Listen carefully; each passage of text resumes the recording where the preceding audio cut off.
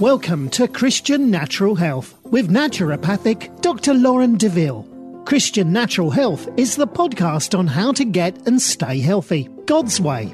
You'll hear topics on nutrition, exercise, sleep, avoiding toxicity, meditating on scripture, what supplements to take, stress management, defeating anxiety and worry, how to reconcile Eastern medicine approaches with Christianity, and a whole lot more.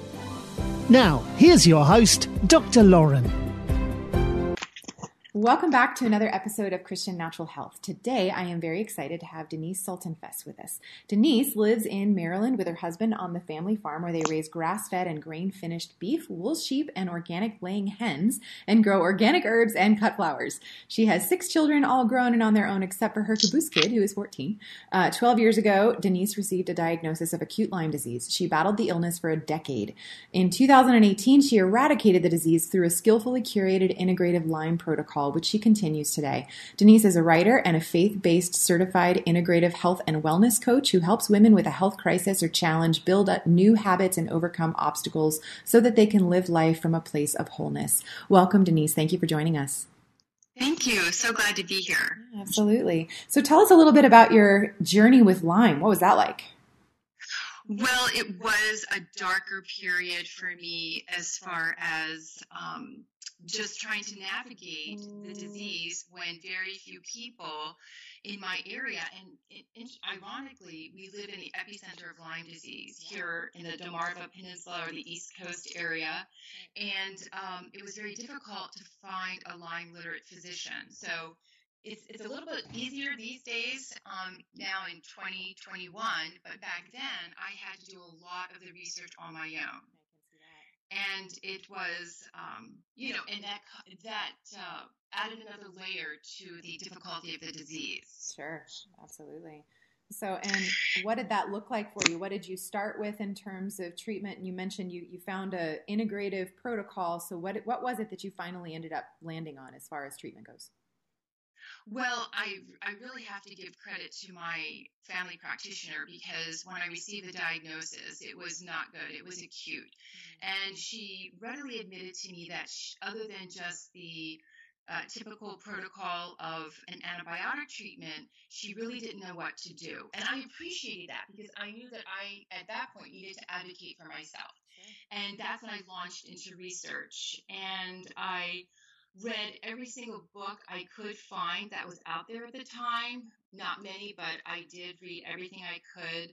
I joined support groups, and I actually qualified to see this Lyme literate physician who used to be an OBGYN, and she was finding that a lot of women were coming to her practice exhibiting perimenopausal symptoms, but they were too young to have perimenopause. And so as she dug deeper, she realized that many of these women ended up having Lyme disease. And so I actually qualified to see her, and I learned a lot about the integrative approach from her. She's since retired, but I did do a carefully crafted antibiotic protocol for just a few weeks, which is incredible.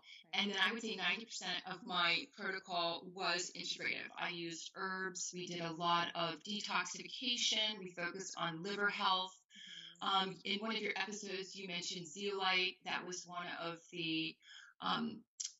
of my main protocols, actually, because not only do you have to eradicate the biofilm, and once you bust open the biofilm, you have to pull it out, and zeolite was one of the main ways that we did that.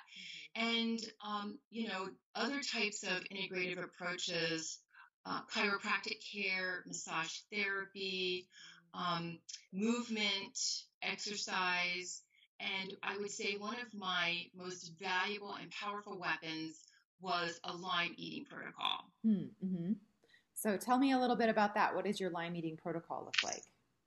Well, the Lyme eating protocol started with an anti-inflammatory eating plan. So that meant that I removed dairy, sugar, any kind of preservatives from my eating plan. grain for a while, and then I reintroduced grain, but in a very specific way, which is another interesting lifestyle habit that I cultivated. And then I actually had to make sure that we didn't have any toxins coming into the body. So that meant I had to read labels about dyes and synthetic additives. And I had to look carefully at the types of meat that I was eating. So it really required me to plan really well for my eating plan, for my protocol. And so it became a lifestyle. So I would say 90% of the time I still eat an anti-inflammatory eating plan, which also, obviously helped decrease the chronic inflammation. And so it worked really well for restoring my health. Sure, absolutely. So as you're doing all this research and you're trying to hit it from all different angles simultaneously, what was happening with you emotionally through this process? Well, I knew if in the very beginning, I wanted to deny that the disease was really ravaging inside my body. And I remember, I had young children at the time, and I remember sitting on the side of my bed, and I actually had to will myself to get out of bed because I wanted to sleep. I was depressed because depression, I wasn't inclined to depression, but my hormones were completely imbalanced, and I was overwhelmed. The brain fog was one of my major issues, and depersonalization. And so I really had to, once I started on my protocol, I found that I was able to eradicate a lot of the brain fog, but I had to continue with the detoxification to really make sure that I had a handle on that. And a lot of the supplements that I took also helped with my memory. I had some short-term memory loss. I had some word-finding issues, really at the height of the disease. And I was able to regain all of that back. The only thing that I have that's lingering is a heart condition that was caused by the Lyme. Oh, wow. Yeah, it's amazing how Lyme can affect just every cell in your body, every different type of tissue. So it's really hard to predict what it's going to look like for any given individual. Exactly. Yeah, that sounds like quite the ordeal. So how did your faith play into this process? Well, it was a huge factor because I knew that the fact that I got the disease was not a mistake. And I had to make sure that I stayed grounded in my faith and that I surrounded myself with a supportive group of people who would encourage me to stay active in my devotional life. And even when I was too tired to do it, I was able to just, grab a handful of minutes to read my Bible. And so, yeah, my faith grew tremendously. And and to this day, when I'm coaching clients who have Lyme disease, I make sure that faith is one of the very first components that they work on because it's an integral part of your healing. And so that's why we start with faith, because it's mind, body, and soul. It's our faith. And so we start with that, and then we move on to our physical health and emotional health. So yeah, it played a major role. Sure, yeah, that's pretty foundational. Absolutely. So, and when you're working with other people who are experiencing their own sorts of health crises, this is not just Lyme disease. This can be anything, right? Right. Yeah. Okay. So, and you talked a little bit about it sounds like you got a homestead kind of a situation going on out there. Talk about milling grains. You sort of hinted at the grain protocol that you did, but I assume that it's mostly about milling your own, right? It is. And as you know, an anti-inflammatory eating plan just removes grain from your eating life. And so I knew we live on a farm and we grow sustainably. And so I knew that I would love to someday reintroduce grain into my eating plan. But everything I read, all the research I read, said negative things about grain, and rightfully so. But I never found any research about milling your own grain. How would that look if I went back to the way that grain was supposed to be consumed. And I attended several conferences, and my husband is a grain scientist, and we looked at it from a scientific standpoint, and it seemed like it made a lot of sense. If you actually take the grain and you mill it yourself, it becomes a real food. And it actually, once you mill it, it starts to oxidation takes place and it starts to spoil. No different than when you peel the skin off of an apple, it starts to turn brown. And so you have to use it right away. You have to use the grain right away. And so I started milling my own grain, and it's actually easier than operating a microwave. You literally press the button, and we get our grain in larger quantities, and we store it in our kitchen, and it's very simple to do, and that has become a lifestyle that we cultivated so that I was able to bring bread back to my table. And we ferment. We do some sourdough as well. But there are so many grains that we have at our disposal. And if you have a grain intolerance or a grain insensitivity, I should say, there are lower gluten grains that you can use, like einkorn, for example, is readily available today. And you can mill that. And just the amount of beautiful nutrients and vitamins in freshly milled grain is just wonderful. And the taste is incredible. Yeah, that's awesome. So what percentage of your week would you say do you spend in terms of meal preparation and things like that? Well, I actually curate meal plans for clients. So I use a lot of those meal plans in our own household. And so I meal plan just for, breakfast, lunch, dinner, and snacks. When it comes to bread, it becomes, like I said, it's become a lifestyle. So I would say I make bread every other day. And my girls, my daughters, and even my husband really enjoy making it because they see that it's very simple. And so if we want to make, let's say, for example, we want to make brownies, and we will mill our own wheat for that. So any type of grain that we use is freshly milled because that's really how our body is intended to metabolize and reap the benefits of the grain when it's freshly milled. Mm-hmm. Gotcha. So if somebody comes to you, they've just been diagnosed or they've maybe been struggling for a long time with a chronic illness, but they haven't really made progress. Do you have action steps that so you mentioned you start with faith and you start with trying to create that foundation. Is there a process that you go through that's different for everybody or that's somewhat similar? Well, we always start with when I have someone that comes to me with a health crisis. We always look at their overall health and wellness, and I have them really reflect on where they are, and they actually really grade themselves where they are. And one of the very first things I start with is their faith. And the second thing is food. And the reason I start with food is because we have to eat every day. And we're creatures created to eat, so we're going to make it count. And that's where we start. We make food become a powerful weapon in their arsenal.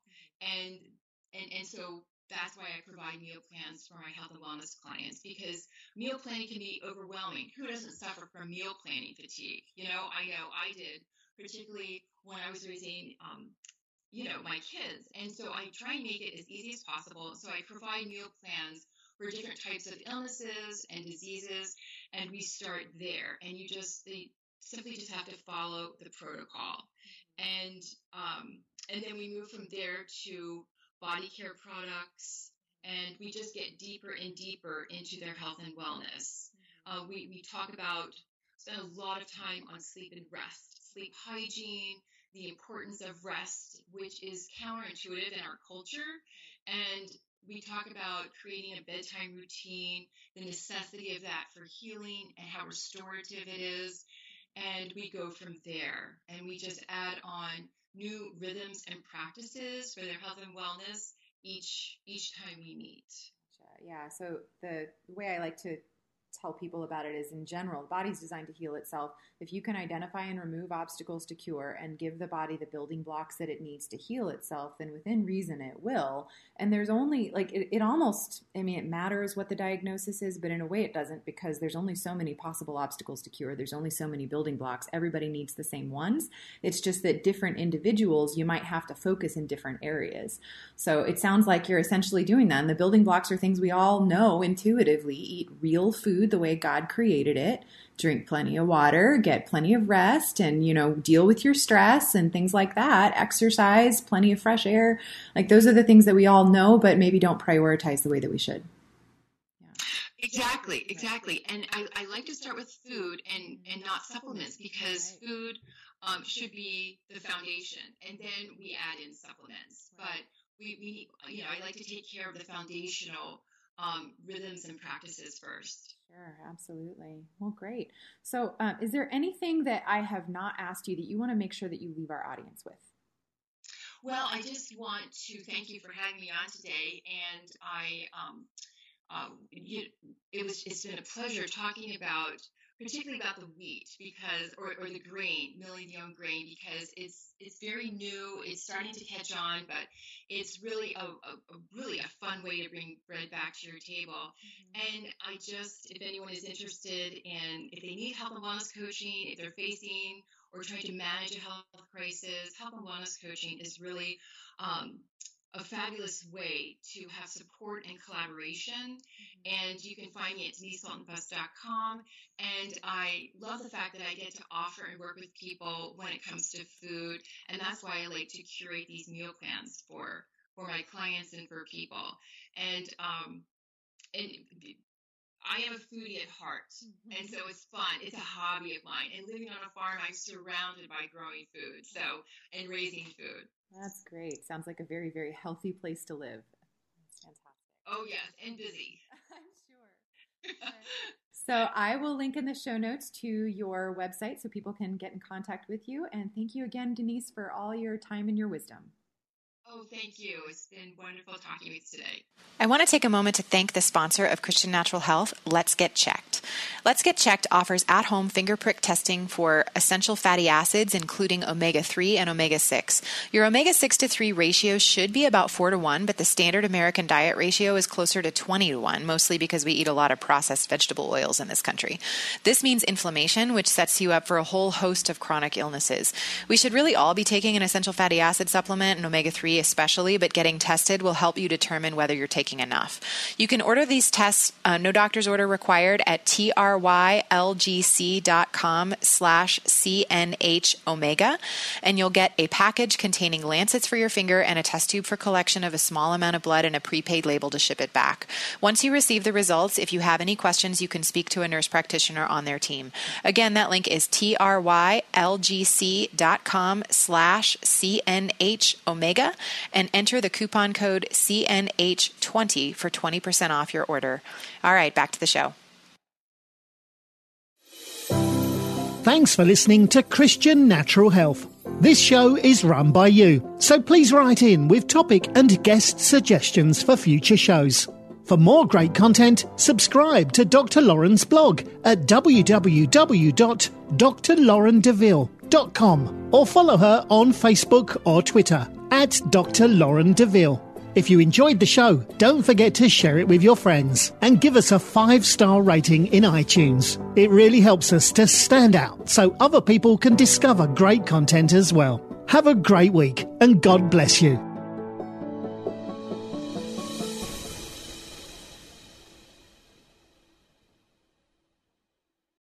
I'm Don Hawkins, and I once heard Chick-fil-A founder Truett Cathy say, "You can tell if a person needs encouragement, check to see if they're breathing." I'd like to invite you to my weekly podcast, Encouragement for You, featuring encouraging guests like Dr. Greg and Aaron Smalley, Dan Cathy, the late Dr. Frank Menrith, Josh McDowell, and more. To subscribe to my weekly Encouragement for You podcast, go to lifeaudio.com. That's lifeaudio.com.